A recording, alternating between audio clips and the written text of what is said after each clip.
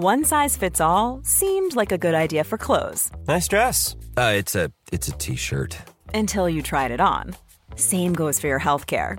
That's why United Healthcare offers a variety of flexible, budget-friendly coverage for medical, vision, dental, and more. So whether you're between jobs, coming off a parent's plan, or even missed open enrollment, you can find the plan that fits you best. Find out more about United Healthcare coverage at uh1.com. That's uh1.com. When you're ready to pop the question, the last thing you want to do is second-guess the ring. At BlueNile.com, you can design a one-of-a-kind ring with the ease and convenience of shopping online. Choose your diamond and setting. When you find the one, you'll get it delivered right to your door. Go to BlueNile.com and use promo code LISTEN to get $50 off your purchase of $500 or more. That's code LISTEN at BlueNile.com for $50 off your purchase. BlueNile.com, code LISTEN. Good morning, good afternoon, good evening, wherever you are in the world. On the show today, the latest on the mess that is the Marc Marquez Portimao penalty. Could two former teammates be switching bikes mid-season? It's crunch time for Morbidelli and, of course, a look forward to this weekend's Spanish Grand Prix. Remember, if you want to send us a question, you can voice note us, do it on your phone. You can email it to podcast@crash.net along with your name and where you're from. Keep it to 30 seconds and we'll get you on the show. Right, the recording date is Tuesday, the 25th of April. My name is Harry Benjamin. Joining me, as always, is Crash MotoGP editor Pete McLaren and former Grand Prix rider and British champion Keith Hewin. Now, we know this is going to be out of date very quickly, but what the hell is going on with Marquez at the moment? Is he going to serve this penalty? What's the deal? I had a good ring round last night before because I knew obviously we were recording this today, and they know obviously. You can't. They probably knew 2 weeks ago, exactly how this was all going to go at the end of the day. But no, there hasn't been the official notification yet from the FIM. We'll get it on Thursday. My guess is, from the paddock vibe, is that there'll be no further penalty because Honda will win whatever they've appealed against. Excuse me. Because you can't change the rules. You can't just issue a penalty and then modify it because you haven't written it properly. Yeah, not in my view anyway. And I think that's the general view around the paddock. Quite interesting that this week in the papers, if you like, the online papers and so on and so forth, Viejas, the FIM president, has been getting a fair old whacking from various places. You know, my favourite, and I've translated this from German because it was in Speed Week, which is another online enterprise with my old mate Gunter Wiesinger. Jorge Viejas, this is about, is known for not being able to keep his mouth in check. He therefore puts his foot in it at regular intervals with accuracy. That's a fair swipe, I've got to say. But Gunter has been around a long time, and there's a journo that I have quite a lot of respect for, and he does dig up really good stories. And this was in respect to Viejas blasting off about how wonderful he's done in the paddock, how he's revamped the FIM, our overarching licensing body, if you like, and that he's brought in good people to do good work because he figured that in the past they didn't really do much around the paddock. But I don't think there's too many people that have noticed what they've done so far, apart from appearing camera now and again. But quite interesting stuff. And it was regarding Viejas blasting off and saying that he expects Suzuki back in MotoGP, when nobody expects that at all with the things that are going on behind the scenes financially with Suzuki and what they're overcoming regarding future projects, should we say. So the fact he said that he expected them back, he did say that Kawasaki and BMW won't be coming back, which I think probably my dog could have actually said because he knows as much about that job. So there have been some quite amusing things. And there's a film out apparently coming out in 2025 as well. You can tell it's been a slow week because they've been scouring the bottom of the barrel for all these stories. So a MotoGP film, one of the producers that was involved in The Rush, if you remember, the Formula One film that was quite good actually. I quite enjoyed Rush. But one of the producers on that is involved with Warner Brothers, so it's well funded. It will be well distributed, so it looks like it might be. But it's a storyline for the youth, apparently. So Harry, you'll be watching it. Yeah, well, actually, you're not a youth anymore. You're 26. Well, come on. Actually, 21 in showbiz years. Right around the neck. It's interesting. Warner Brothers, of course, they now own BT, right? Technically, well, they're part of the consortium with Liberty. Again, talking of overarching, that's the big the big bucks behind Discovery, Eurosport, BT Sport, they're all, and then there's All 3 Media, which is 40-odd production companies that North One is part of. The North One are the company that produce the MotoGP programming. That's another thing. I think there's a lot of people in broadcasting. This is going to be a wild podcast, I can tell. We've already gone. Moving around quite rapidly. It's been 6 minutes. There's quite a lot of people within the broadcast side of things, at trackside, that are starting to be quite concerned about where their futures might come. I mean, all the BT Sport contracts I know come up at the end of next year. They did 4-year deals, everyone last time around. So they're on the big money. That's the magic, the good money. But everybody below that is on considerably less. And you can be sure that if one company owns a lot of them nowadays, they ain't going to the top scale, are they? They're going somewhere in the median. So, so there may be a bit of a. And we've already noticed, Charlie Hiscock's dropped off the edge of the earth. You've got a different situation regarding even the BSB. Greg Haynes has stayed out doing World Superbikes. He's not coming back to do any BSB stuff. There's been a bit of a subtle shuffle here and there. And all of that is really lining up to what's going to happen at the end of next year regarding broadcasting. I'll tell you, I did back in the day when I was a youth, I did some work experience at North One in the development department. I sort of won the opportunity to do it from university. I'm developing nothing to do with MotoGP. It was developing like game show ideas, but it was quite fun. North One is a great company. Neil Duncanson, top man at Neil Duncanson is an old hack. He's been around forever and produced stuff forever. Knows the television like the back of his hand. Knows how to do a deal. Knows how to get that deal back when he goes bouncing off in another direction. Plays the game. Not to everybody's cup of tea, that's for sure. But he's, like I say, he knows what he's at. And North One is just one of 40-odd companies that are owned by All 3 Media, which are now owned by Discovery, which is part of Eurosport, part of Liberty, part of Warner. I mean, they've all got a hand in it somewhere. Everyone knows everyone. And of course, it'll all be TNT. BT Sport, Discovery, Eurosport will all be TNT by the end of this year. It'll be rebranded under one name. Now, how that works out for the fan at home, getting more to the point, how that bundles and how that works. MotoGP.com, if they actually ever got their act together regarding consistency in their quality of stuff, I know quality's wrong because the quality is really good, what MotoGP.com produce through Dorna, but their delivery is poor. It breaks down, it breaks up. You don't always get what you want. It's people are always chasing it one way or another, depending on what country they're watching it in. If they ever got their act together, they could have stolen a march on all of these home broadcasters. I mean, BT Sport, unfortunately, because of the cost, wouldn't be as attractive perhaps as MotoGP.com if MotoGP.com gave us what they really ought to be able to give us, considering they are the producers of the programming. I mean, all of the on-track stuff, all of your onboards, all of your graphics, all of the stuff that you see on BT Sport, on Eurosport, on all of those places that are covering, depending on what market you're in, what country you're in, it's all coming from Dorna. So therefore, they should have the advantage. They should be the one that they should be the go-to broadcaster. You should just go, I'll pay my subscription for Dorna pay that. That's all I need. Yeah, but isn't that strange? Sorry, guys. I mean, this is someone who's not involved, but as you say, Keith, it's almost like they're getting paid twice at the moment, isn't it? I think same with F1, because you get the money direct from the consumer if you're Dorna on MotoGP.com, and then you also sell the TV rights as well. So it's almost like a double thing, isn't it? Well, if you lose one of those, I guess one income stream. I don't know. Maybe. Well, it's quite clever in as much as that what Dorna allow is home broadcasters, to put their own personalities on it, and to dress it up how they want to dress it up, and put their own little features in there and bolt them in around the world feed footage. It's pretty standard stuff. I mean, everybody does it. It's done across everything, pretty much in sport. I think what I don't quite understand is where Dorna have kind of missed a trick really with some of the delivery of their coverage, and they're also notorious for not paying great money to some of their youngsters. I mean, it's a very young team at Dorna now. They've got some really good up and coming young talent, but it doesn't match some of the top talent that are put on some of the home broadcasters, some of the national broadcasters.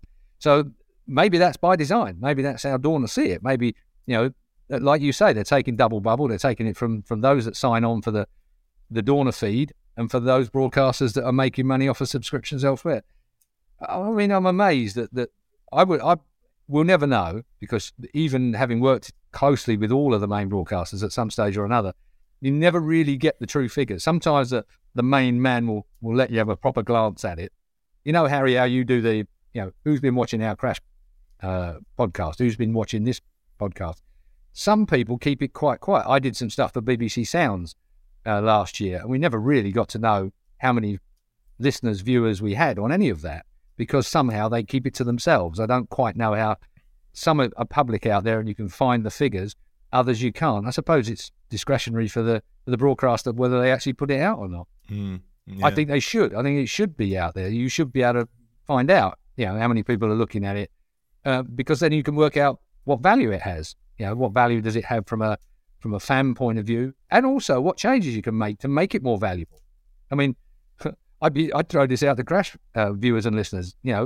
What do you value? What do you want? Let's go for it. Let's hear the bits and pieces that you really want. Is it our opinions? Is it purely fact based? You pretty much get both on the Crash MotoGP podcast. You certainly get my opinion, whether you want it or not, but that's another thing. It's we know we can talk about this a lot, but it is always interesting to hear people's opinions. And of course, we have a global audience, so different TV broadcasts around the world do it completely differently. So it's always fascinating to hear what those not in the UK where we are experience their coverage. Let's get back to some more on-track action, shall we? We've got some stuff coming up this weekend, Pete, but it has been a little bit of a slow news week, but there has been some talk and rumours and rumblings around Honda, who obviously, off the back of an LCR win for Rins, should they be swapping Rins and Mir? Because Mir has had a bit of a disaster start, really. Failed to finish 3 out of the first 6 races so far, and it's Rins that is setting the world alight right now.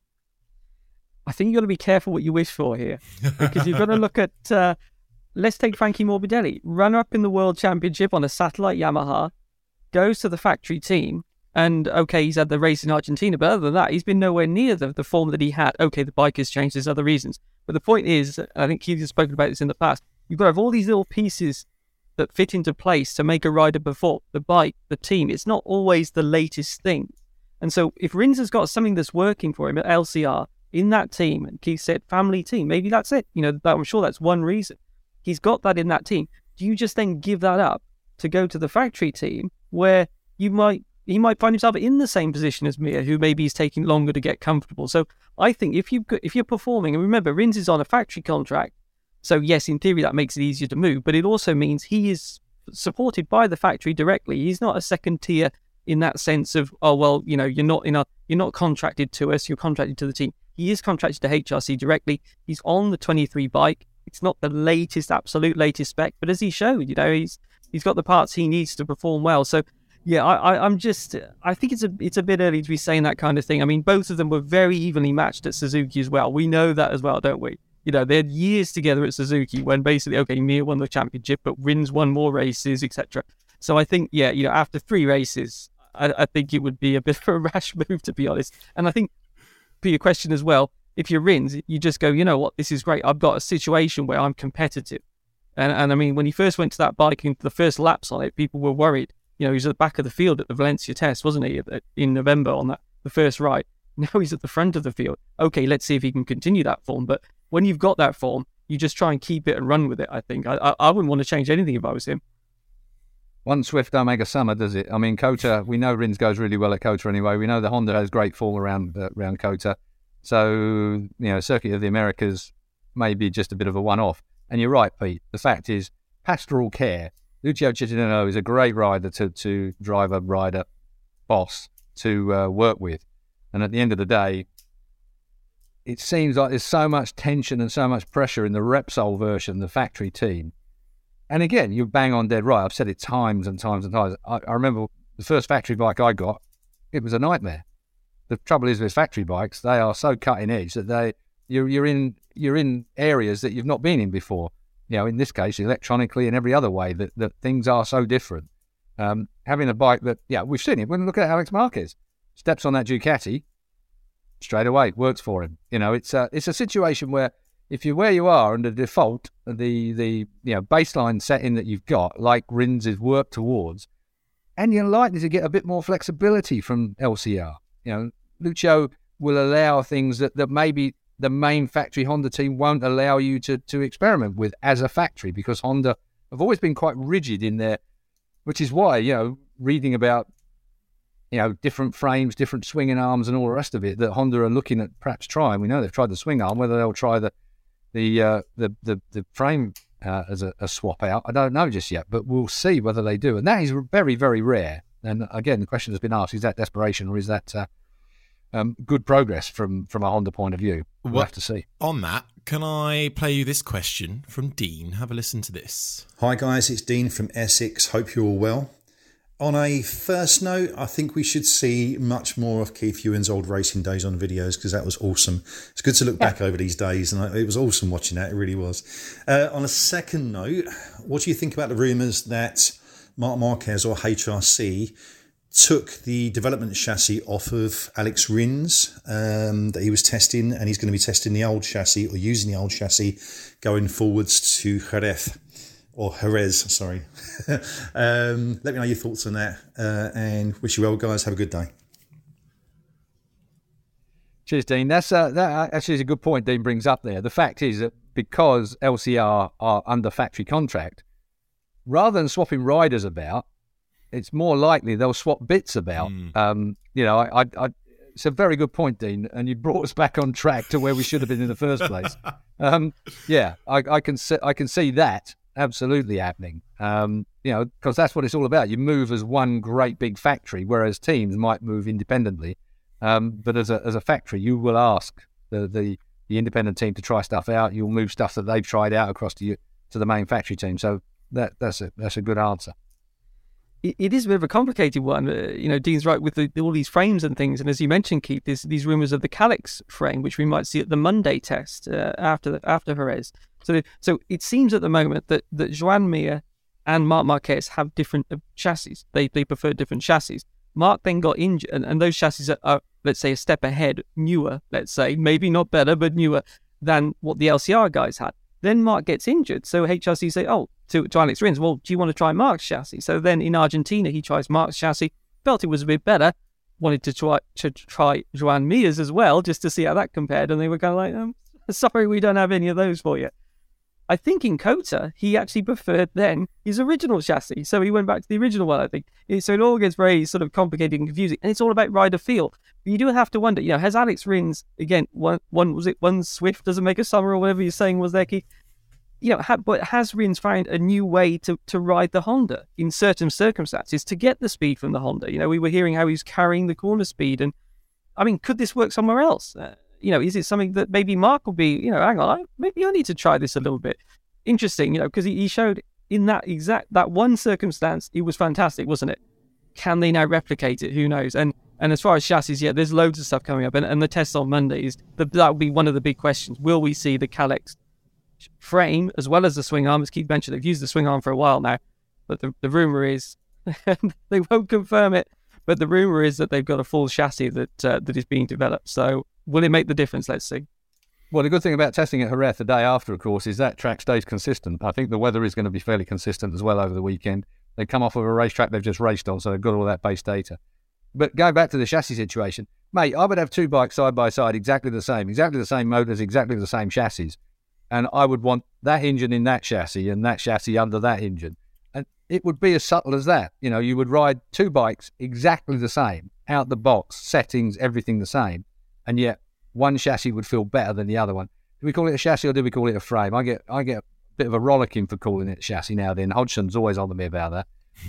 You get one frame, they're exactly the same, and yet the feel, as you mentioned, Pete, the all-important feel is different. And it's a nightmare. It's a nightmare, particularly if your head's, slightly scrambled anyway. I sit back sometimes and I look at the screen watching the telly here and I'm thinking the pressure some of these guys are under at the moment is immense. It is enormous. We kind of don't see it because you don't see it. You get a television shot come back to them all on the wall, waving their hands and giving it all the big old business, but you don't see the head in the hands, in the back of the garage when the doors are down late at night trying to work out where they're going from here. I mean, it is enormous pressure at the moment for all of those guys behind the garage doors. Makes you feel for them. Well, I do anyway. No, absolutely. Well, thank you, Dean, for getting us back on track. But also just on, changing bits and bobs around, trying different things, bringing new innovations. Adrian has sent in a great question about MotoGP pushing the design boundaries at the moment. Hello, Harry, Pete and Keith. Been loving the podcast since heavily getting into the MotoGP scene. As a fellow rider who loves the sport, though also as a young mechanical engineer who loves to see the boundaries of what's possible being pushed from that perspective, do you see there coming a point where the non-technical fan-based opinions around the bikes starts actually limiting the design possibilities for manufacturers and teams? I say this after the large uproar from the recent rear aero devices that everyone seemed to hate on, when in reality, if it makes a millisecond of a difference, to me, that's a great innovation. Keen to hear your thoughts. Thank you. Do you know what? Two bloody good questions. That is a brilliant... I mean, yeah, you're right, because it's a prototype series. So to see innovation moving forward from an engineering perspective, all of us want to see. But it's a question of how far does that go? What relevance does it have? It's a real tightrope to walk. And as a young engineer, the excitement of doing what you do is to move things forward that millisecond. And that's absolutely correct and right. And that's what you should be doing, within the rules of what they are. I think that the key here is to have a set of rules that you can find these innovations within. Otherwise, cost-wise, it goes out of control. This is not F1. There's my first F1 relevance. It's not F1. There's not, trees to pick the cash off. It's a case of it has to be within financial constraints. And how do you financially constrain it? Is by not allowing too much innovation too quick. Go back to the old days, 6-cylinder 125s with, God knows how many gearbox ratios and all the rest of it. It's not sustainable in today's marketplace. We've got a Moto3, Moto2, MotoGP series that's very competitive and looking pretty good within the rules that we are. It's a really, that tightrope is the only way I can explain it, because from an engineering point of view, of course, and an electronics point of view, and an aero point of view, all of these things are important innovations for the future. Some are more relevant than others. But of course, what happens is who's to say that aero doesn't lead us somewhere else a bit later on down the road as an innovation? That's the great thing about progress, isn't it? I mean, there's stuff on motorbikes now that back in my day I would never have dreamed that they could have come up with. It's and do you know what I love about engineering is once somebody's done it, it seems bloody obvious, and you're all thinking, why didn't I think of that? It's that crazy scenario that a young engineer. I really, hats off to youngsters that are moving in that stratosphere, because I think that it's a fantastic job, and it's moving everything on. Everything is being developed in our world all of the time. Sadly, quite a lot of it's being spent on missiles and stuff like that at the moment. The wrong sort of... That's killed the vibe. That's killed the vibe. Pete, dig us out. Well, it was interesting. You mentioned there, Keith, when you said young engineers and everything else, and it just reminded me. So, I was a young engineer from a long time ago, but another story, a quite interesting one, that when Formula One teams hired new engineers, new recruits in from the bottom, they would always listen to their ideas because they were looking at the rules with a fresh set of eyes. So it didn't matter that these guys had no experience, that they weren't, didn't have a track record of building world championship winning bikes. Those guys would quite often come up with, and as you say, Keith, it sounds obvious once you've heard about it, doesn't it? But they would quite often go, well, why don't we do something with that? Or the rules don't say something about this. And it's that, of course, once you hear it or once you see it, it makes sense. But one of my favourites, you're bang on dead right. I mean, Adrian Newey, a legend, an absolute god. When you see him wandering around the back of a car looking at it like this, you know that whatever they've done on the car he's spying on is bringing forward new configurations and the like of it. And I think that's what we see to some extent in MotoGP. Although I do feel at the moment that I feel like we've kind of gone through a clumsy period lately. We're hearing about not being able to manage tyre pressures properly and stuff like that. I feel like, we've got some things that are absolutely cutting edge, and yet we've got some things that seem a bit clumsy. Can't manage tyre pressures, within the rules. Everybody's up in arms about things like that, and it seems too simple to not be able to manage. And I'm not particularly clever, as you will have heard and will have noticed. So I leave it to other much cleverer people than me. I think one of the worst things that you would, getting back to the Adrian Newey comparison, is that when you don't see things on other people's bikes. I mean, Yamaha had the scoop, the spoon underneath by the back wheel that was there basically quite cleverly to deflect water away from, as it came down to the front of the bike, it deflected it away from the rear tyre. And of course, Gigi and his crew spotted that and thought, that could be a tyre cooler or, which is what it wasn't allowed to be at the time, an aero device. They got away with it being a tyre cooler before it all went bonkers. But I mean, spotting what other people are doing is really, really important. Modifying it. And then as an engineer, coming up with a new idea within the rules sounds dead easy, but it really isn't. I think if I was going to sum it up, I'd say, look, I don't like to see things banned, but I do appreciate that things need to be controlled. And I think that's how I would prefer to. I don't like it when we don't want that technology. We just don't want that at all. We're going to ban it completely. I'd rather see, a bit like with aero, that you limit things, so you keep things under control for the reasons, as you say, Keith, for cost as well. You can't. What we don't want is for people to buy a world championship, is it? That the one with the biggest checkbook has the fastest bike, which wins the world championship. We don't want that. So we already have that. Well, I mean, look at Aprilia. Look what they're doing.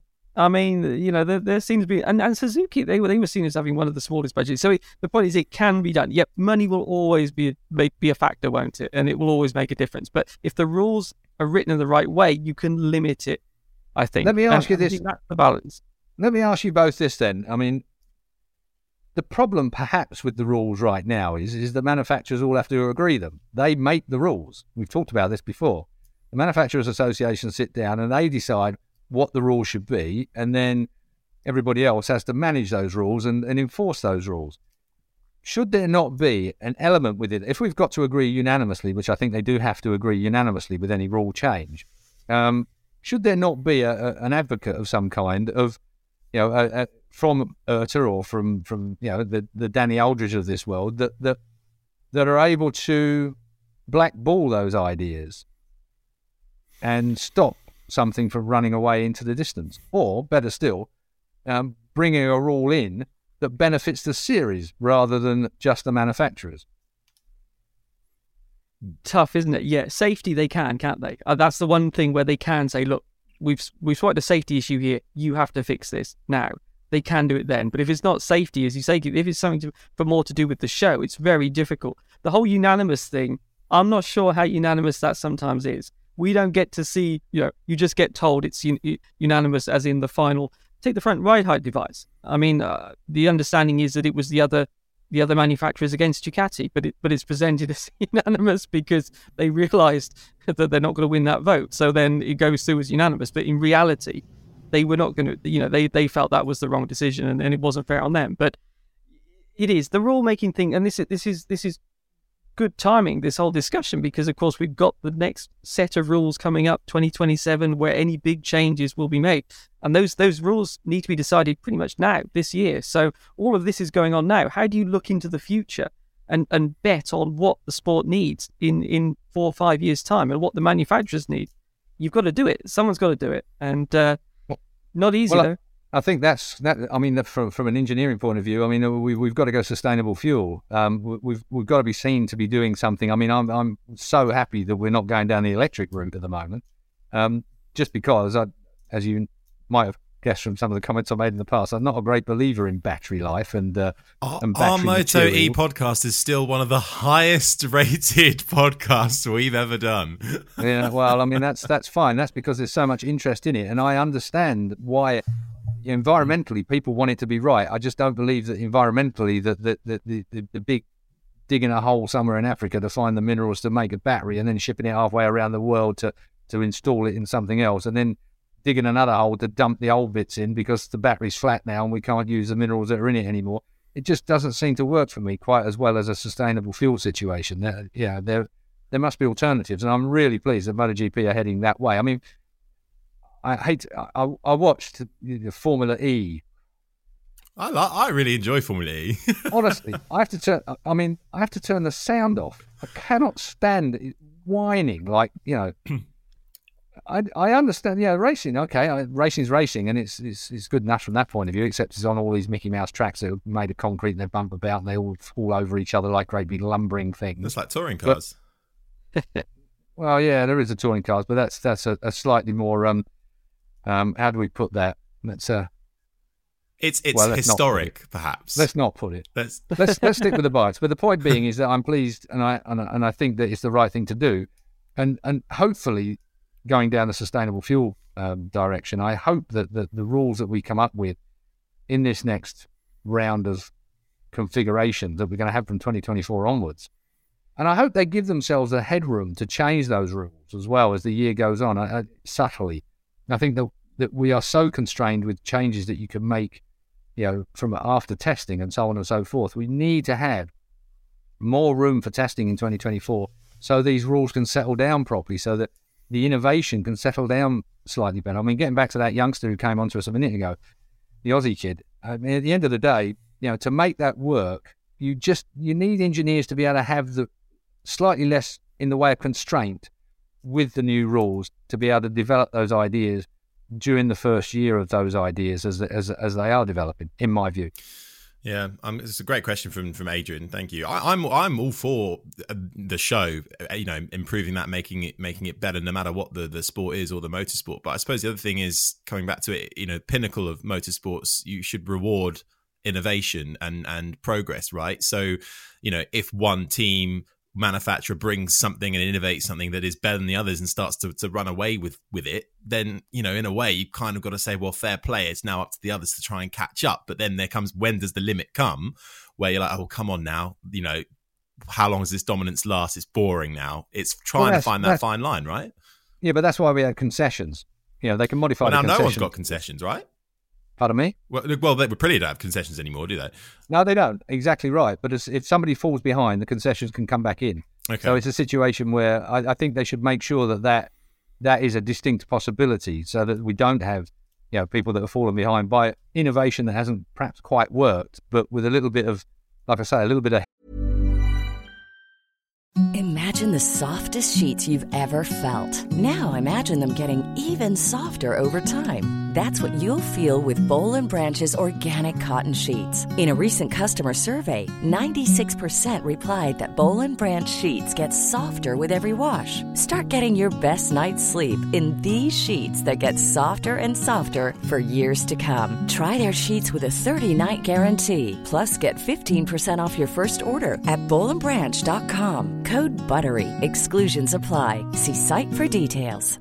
A lot can happen in the next 3 years. Like a chatbot may be your new best friend. But what won't change? Needing health insurance. United Healthcare Tri-Term Medical Plans are available for these changing times. Underwritten by Golden Rule Insurance Company, they offer budget-friendly, flexible coverage for people who are in between jobs or missed open enrollment. The plans last nearly 3 years in some states, with access to a nationwide network of doctors and hospitals. So for whatever tomorrow brings, United Healthcare Tri-Term Medical Plans may be for you. Learn more at uh1.com. Hey, it's Ryan Reynolds, and I'm here with Keith, co-star of my upcoming film, If, only in theaters May 17th. Do you want to tell people the big news?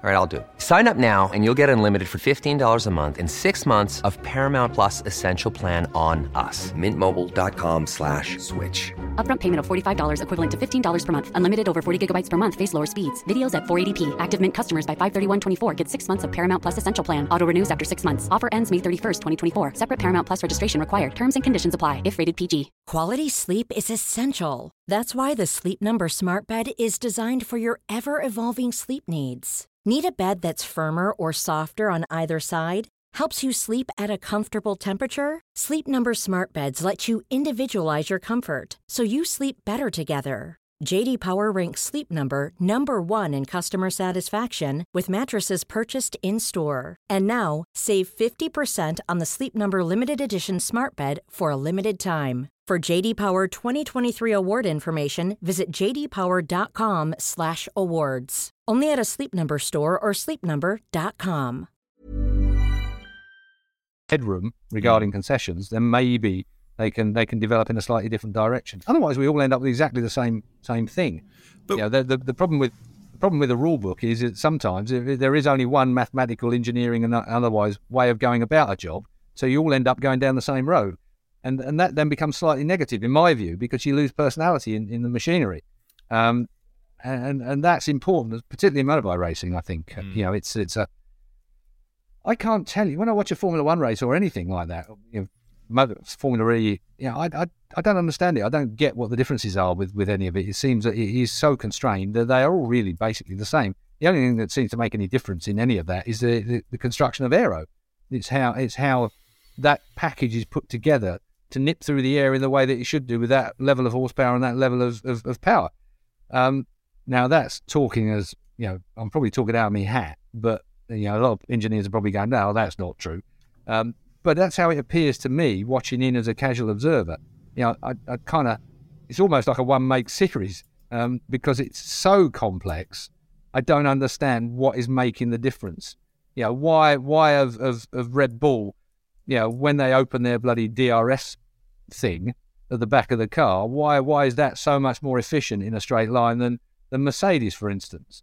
You know, clearly you can see that they have a definite advantage over it. And it's there for all to see, but no one cleverer than me can work it out. It just seems... Well, actually, Keith, it's all to do with the ground effect and the fact that Mercedes don't have any side pods.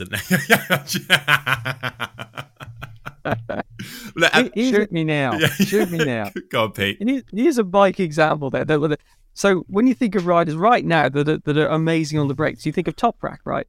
But he's not. He's using steel brakes, isn't he? Well, Superbike, and you've got carbon brakes in MotoGP, which are, again, prototype brakes, and yet... But the perception from the show side, you know, is that it's actually more extreme watching Toprak on a superbike than it is watching... There's no way that Toprak will have anything like the advantage in the braking area that he appears to have if he came to MotoGP. No. I'm talking about how the show differs from the technology side, let's say. Do you see what I mean? That's what I mean, where for the fans watching, they might say, oh, look at Toprak on the brakes. Look at that. That's amazing. And yet the MotoGP guys are braking much later, much harder. And yet visually from the show side, it's, oh no, Toprak's better on the brake. I'm just giving that balance of how the show versus the technology. Well, you go back to Harry's throwaway a bit earlier on. You know, British touring cars is it more entertaining than Formula One? Some would argue yes. If you go back the years of banging and barging and moving around, but for me, banging and barging isn't racing. So it's a slightly different way of looking at it, I suppose. Look, this is an argument. Yeah. At the end of the day, the fans are the ones that dictate, you know, what goes on, in as much as, you know, if they switch off because it's boring, then we all lose. At the end of the day, I think people would rather see mixed up podiums and grids rather than sort of processional racing. Even if that processional racing, you could identify the different bikes or the different aero dynamics between them. I think people, if they're given the choice, and please let me know if I'm wrong, I don't want to speak on behalf of it, in my opinion, I would always rather watch close racing than looking at the different bits of design and aero that's been brought in. I know one might have an impact on the other, but let's look at MotoGP, because we all thought, crap, Ducati procession, they're going to dominate. Have we been able to predict any of the podiums right this year? Well, maybe me, but with that exception, you can't. You know, we all thouut KTM would be a disaster. So say that again? You should make the rules. I should make the rules. Me and Danny Aldridge. Amateur luck, I would put it down. Amateur luck. Right, go on. I want to let's know what you think about this in the comments. Fascinating debate that I think might have to be an agree to disagree or disagree to the end of the time. You bring up Toprak, Pete, and we've had some excellent questions come in so far, and we're going to continue with another one. Nick from Australia. A lot of Australians in today. Very welcome. Got nothing else to do. Nothing. Very welcome. Nick from Australia. My question is about Toprak. So with Toprak's chances of entering MotoGP with Yamaha maybe being hurt because of not being able to get up to speed during his test, Yamaha might look to someone who knows how to ride a MotoGP bike fast already. If Remy Gardner has some decent performances in World Superbikes, would Yamaha maybe look at him? He didn't get to show his full potential at KTM, but I was still able to be fast on a MotoGP bike. And I suppose this then encompasses the wider topic that's come in about Toprak probably out, Yamaha giving Morbidelli a deadline on their decision first half of the year. Who wants to take that one? It's another good question in there. I can see the Remy Gardner, the guns loaded for Remy. But I think let's stick with Yamaha for the moment in the Toprak deal. I I was always a bit cynical over what was going on with Toprak and Yamaha in MotoGP anyway, because I know Kenan Sofuoglu isn't a fan. I don't think he's that keen to move Toprak across, and he knows more than we do regarding the personality of Toprak Razgatlioglu. Toprak didn't perform perhaps quite as sharp as I might have expected him to do in the test. I mean, some raved about him, but I don't think it was a great test for him. I think it was significant, as we've already said, that Lynn Jarvis was there, but that was mainly from a management point of view. You can imagine him banging heads with Kenan Sofuoglu. I can't think of two different personalities that would be in the same cage. So that was quite an interesting development there as well. But I think what's come out after that, and particularly around the Assen World Superbikes that we've just had this last weekend, it seems like that door has slammed shut to some extent. It seems like Kenan and Toprak have pretty much decided that World Superbike seems to be the way to go for them moving forward. He can have many years in there, and he can enjoy himself. I think the point was that MotoGP, he wouldn't last quite so long in MotoGP. He wouldn't enjoy it quite as much. And I think that is absolutely true. It's not just a pinnacle of perfect motorbikes, but it's also a cauldron of intensity that won't suit many riders. Now, will that suit Remy on his way back? Would Remy want to come back? Maybe he'll look to have a long career in World Superbikes, which he'll enjoy from a social point of view as well as a financial point of view. And maybe he'll want to stay there. I mean, Alvaro Bautista at the moment, everyone's slamming him because his Ducati's quick. Yeah, it is, but he's the one that's making it perform. He is absolutely riding the thing. He was a good MotoGP rider. He's coming to World Superbike. Alvaro can go round and round in circles in World Superbike for as long as he likes at the moment with these kind of performances. I think that there's going to be a high turnover in MotoGP. We've got so much talent coming through that Monreal series from rookies, from the Spanish Championship, the CEV and the like, the Junior World Championships. You ain't going to be in MotoGP for long if you don't perform. There isn't going to be that option anymore. I think the Morbidelli they've given him full respect. I mean, you mentioned him a moment ago. They've given him full respect. He hurt himself. They've given him the opportunity to come back. If he doesn't perform this year, Lynn Jarvis isn't known for putting a statement out there that's too cutting edge, that's for sure. He usually, keeps his head fairly well below the turret. But I think what you said here is that basically perform or you're out, if my reading of it is not too harsh. And also, if you perform, you're in, if you like. I think it was, it was both sides, yes. I mean, it was you'll get an automatic renewal if you carry on like you did in Argentina. So putting it very much into Morbidelli's hands. And difficult one, isn't it? Because of the timing of the contracts. A lot of the rivals are on 2-year deals that don't finish until the end of next year. Morbidelli's out of sync because of the whole Maverick Vinales leaving midway through the year, and then Yamaha having to sort of grab Morbidelli, move him up and fill the gap and everything else. So that's what's put them in this situation where they're out of sync with all the other top riders. So they're going to have a smaller pool of choice anyway, aren't they? And as you say, Keith, they would have hoped, I suppose, that Toprak would have loved the bike, would have got on this test, loved it, yeah, I want to go, shown that he had the speed, and then that would have been an easy decision almost, wouldn't it? Or it would have been an easy backup decision. If Morbidelli doesn't perform, we've got Toprak here who's ready to go and is already on the pace. But it hasn't worked out that way. As you say, Keith, I agree with what you said about the test. It didn't seem to go the way that either side wanted as far as being ready for MotoGP. And with no further tests, it sounds like planned. You've got to assume, well, that's that really, and that he's at the Toprak's attention and Kenan's as well. His focus elsewhere, that being World Superbike, as you say. That seems to be my feeling as well.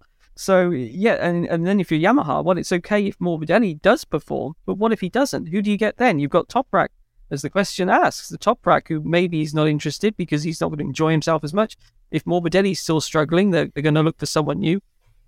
Who then? Jorge Martin, we've heard before. We've heard rumours about Alonso Lopez in Moto2, but, again, it's a big gamble to put in a factory team, isn't it? Someone like that. That's the trouble here, is that Yamaha, you're talking about a factory team seat, and traditionally teams don't like to gamble, do they, on those guys in the factory team? They like to get someone who's going to get in there and be proven that can deliver straight away. And there's not many options for that. And for Remy, just finally on him, I remember asking him last year, what's your plan? Is your plan to sort of come back to MotoGP in the future? And to be honest, he said what he said, which was pretty much, I just want to enjoy myself.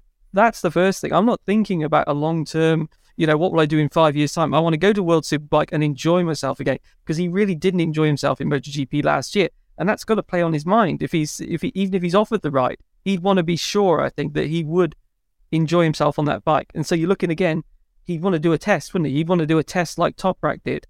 Can I be fast on this bike? What do I feel like on it? And all those kind of things. So I think if it was going to happen, there'd be a lot of run up to it. We'd get a lot of warning because we'd see Remy test the bike and all those kind of things. I don't think it'll just be a sudden Remy Gardner's going to jump into the Yamaha team like that.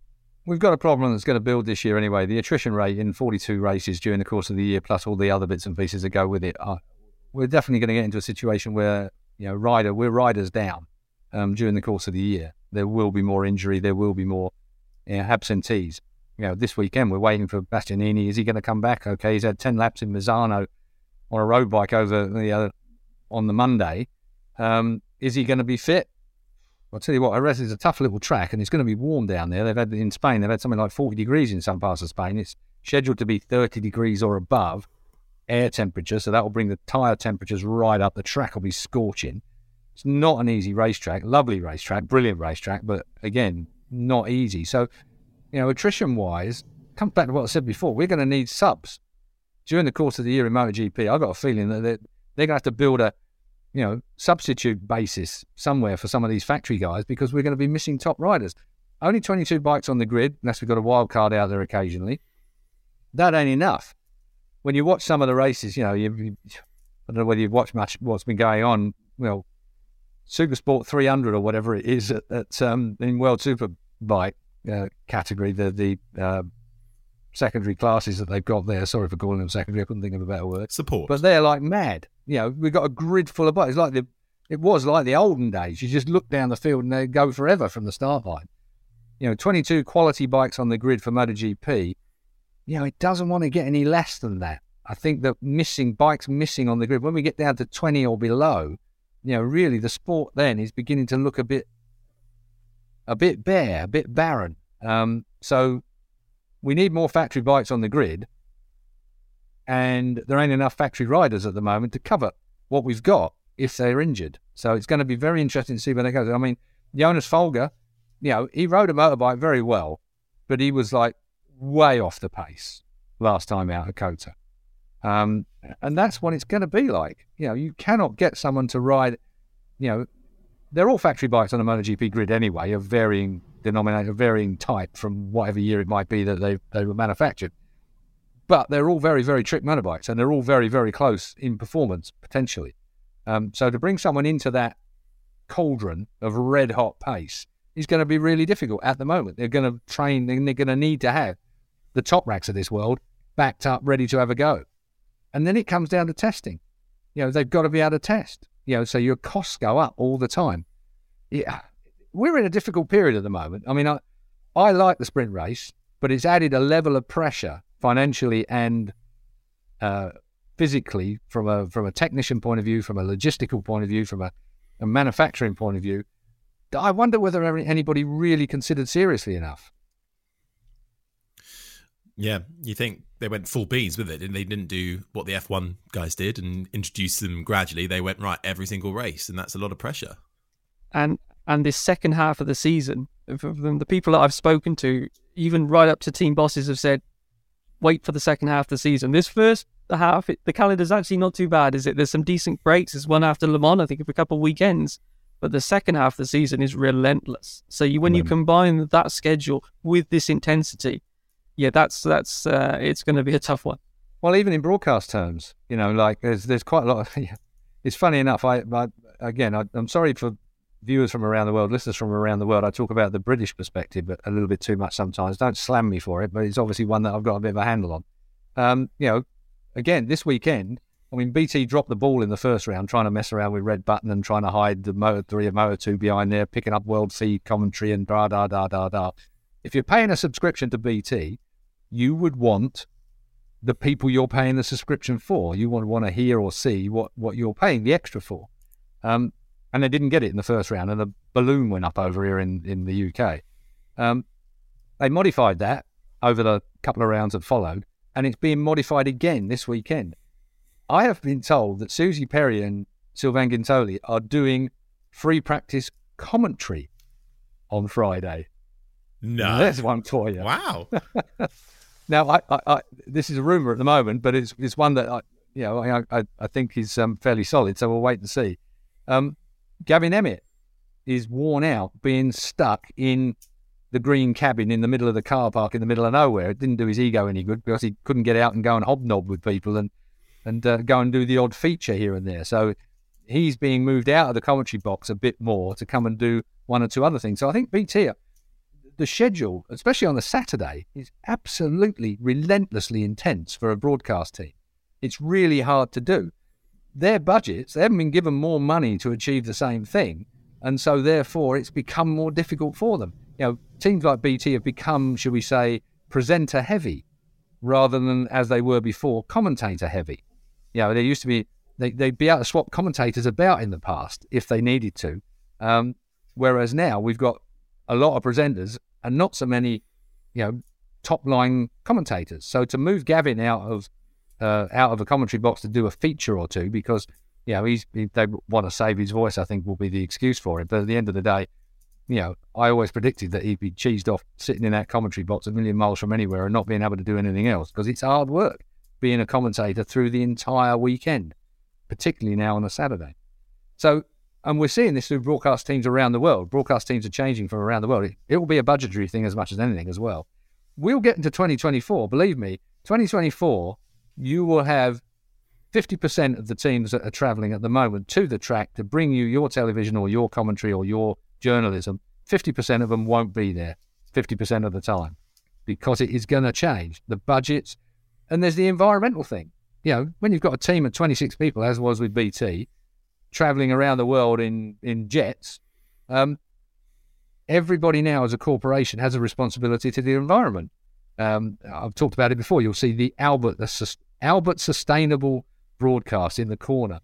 I'm working for BBC Northern Ireland in May for the Northwest 200, and they are trying to achieve the Albert Sustainability badge, if you like, because it's BBC, because everybody's got to try and do, it's not just about, the diversity of staff and so on and so forth, it's about the environment as well. So they have got to try and bring this down.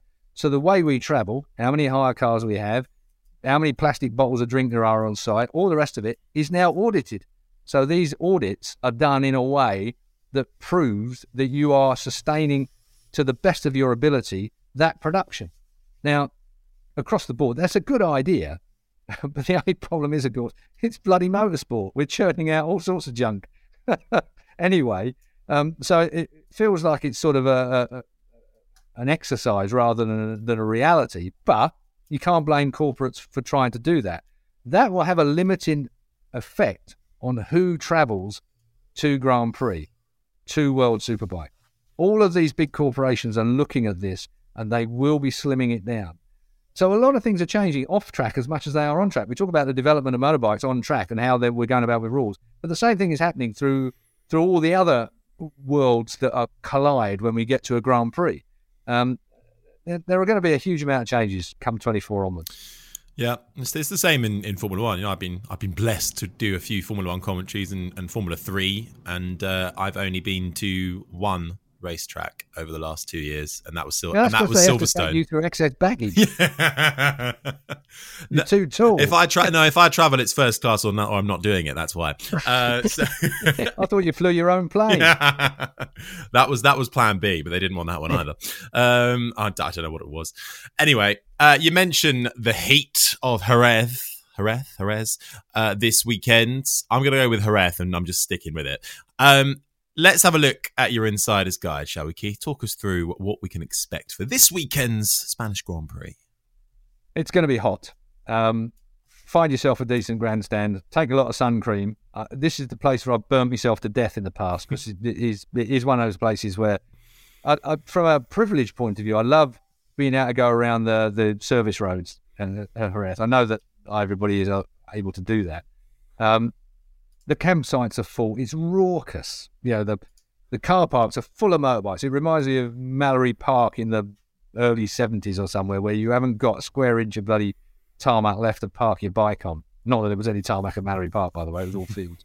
But it is one of those ones where you've got to get up early in the morning to get there. Andalusia, the area of Andalusia, is, for me, I like it down that end of Spain anyway as well.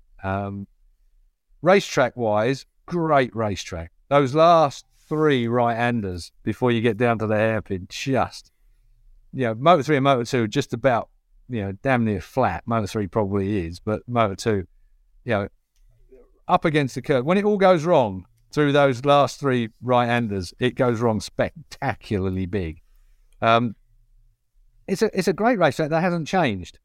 And somehow, I don't know how they do it. The tarmac always seems to be okay. I mean, it works better if it's cooler there. You used to get the World Superbikes guys would test there earlier on in the year when it was a little cooler, and they'd get some really fast times out of it. But once the heat comes up, and it's going to be hot, it's going to be low grip this weekend because of the heat.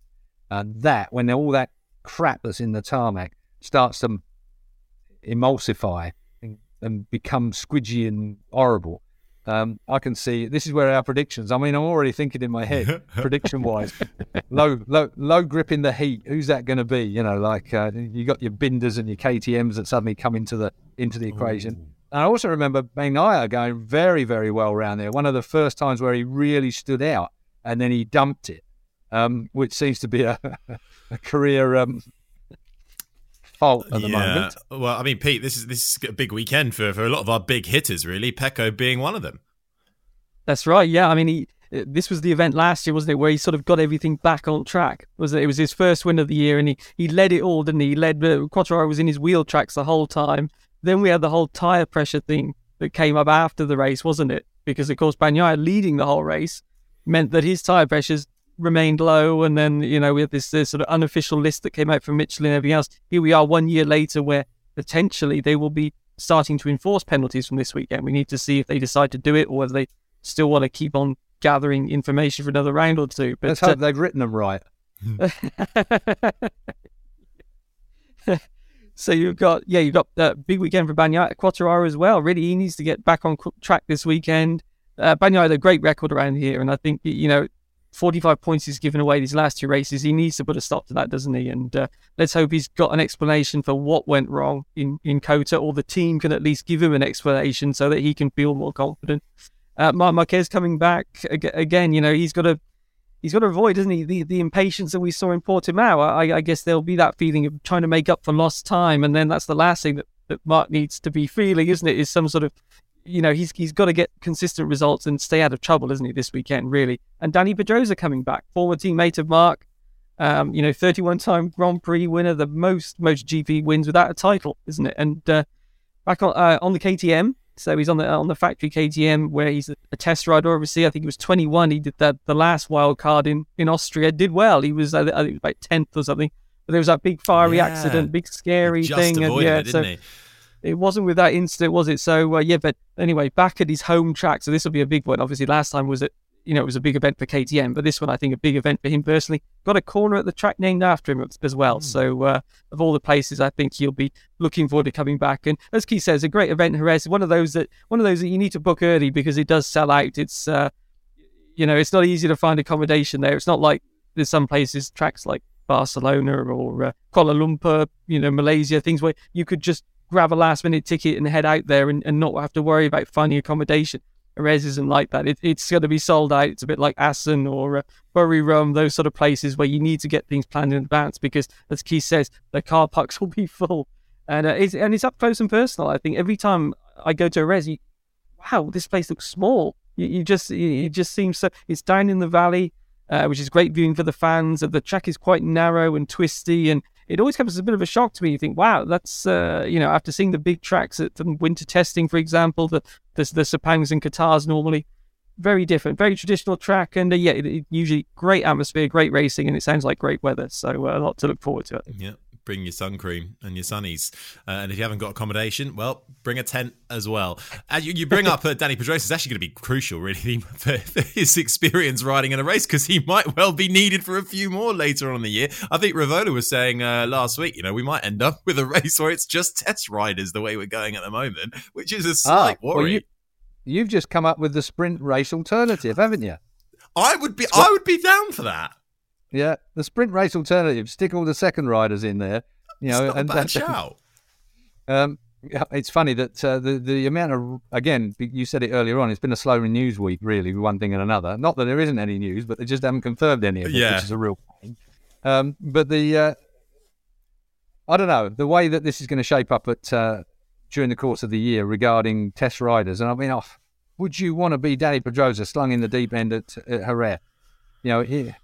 It's a tough call. It really is. I mean, to go from, test riding to full-on Grand Prix. I mean, he was scheduled for Aragon, which, you might have expected him to go quite well around there as well. I don't know. I mean, I just think the whole thing... one of the other arguments has been this week about, whether the grid should be set by the sprint race final position and so on. I quite like the BSB way of doing it, whereas your lap times set your grid. So whatever lap time you did in the previous race, that set your grid for the second race. So if you did one lap and you did it on a qualifying tyre, you could be the man on pole for the next race coming. So it just adds another strategic level to the whole thing. But I think Simon Crafar was quite aggressive, I think, which is unusual for Simon off track.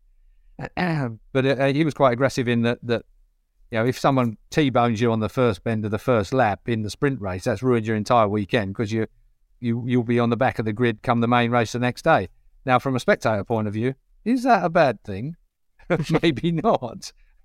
But from a racing point of view, it really is from a team that's worked as hard as they have to get you where they need to get you, and then you're stuck on the back of the grid just because someone else has had you over in the first bend of the first lap of the sprint race. So I think if I'm gonna nail my what's it's to the mast, yeah, come on then, prediction time.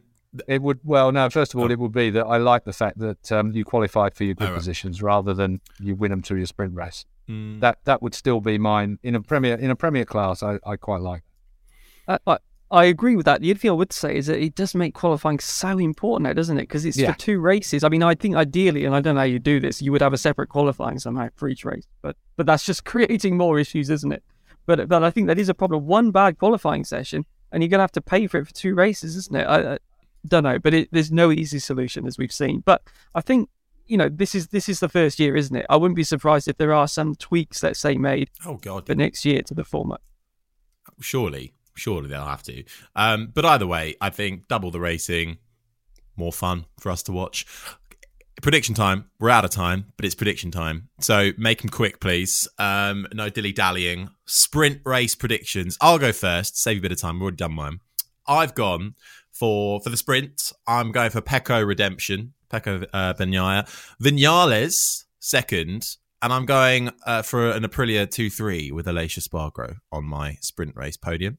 Peter, who have you got? I will go Bagnaia, also for redemption. I think he's usually pretty awesome around Jerez. I think if he doesn't win this weekend, he's in trouble.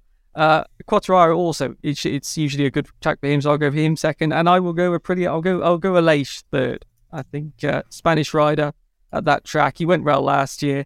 Keith's angry, so Keith. I wouldn't worry, Keith. Well, I was going to put Aleix in there for sure. Is this just sprint race? This is just sprint for the minute. Well, definitely Aleix. So I'm going to have Aleix. I'll tell you what, then I'll have him round the other way. I'm going to have Aleix for a win. Okay. It's all going to be down to qualifying. If you don't qualify well, then he's screwed. But anyway, at least Aleix is a fighter. So let's have Aleix on the Aprilia. Bagnaia, Quartararo. Okay. Thank you very much, gentlemen. All right. Grand Prix now. I'm going Pecco, Marquez. But which one? And Viñales. I'm going to keep it ambiguous. and Viñales on the podium. Pete? Come on, you've got to name your Marquez. No, I think we should be allowed, for this weekend, I think we should be allowed a general Marquez on the podium. A general Marquez is like the Joker card. Yeah. Right. I'm going Pecco and Quartararo again. Okay. And I will go Miller for third. I'm going to steal Keith's idea about the rear tyre grip and the heat and a long race, and maybe that'll just help him at the end. Went well last year, was in that fight, wasn't he, for third? He didn't get third, but it was Aleix, Miller and Marquez, wasn't it, battling? That was really the most interesting battle of the race. So, yeah, I'll go with Jack to the KTM third. Okay. Mr. Hewen? Pecco Rins Binder.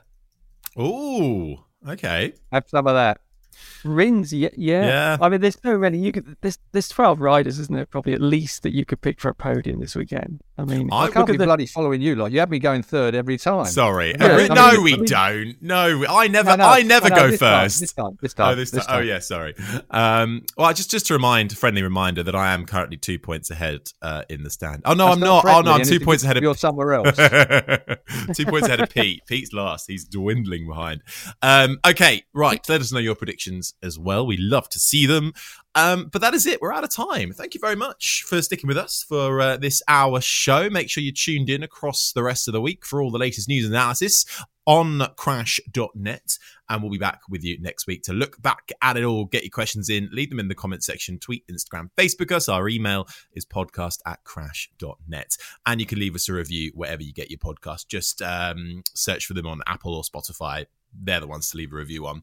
Thank you very much if you do so. But from me, Harry Benjamin, from Keith Ewan, and from Pete McLaren, we'll see you next week. Bye-bye.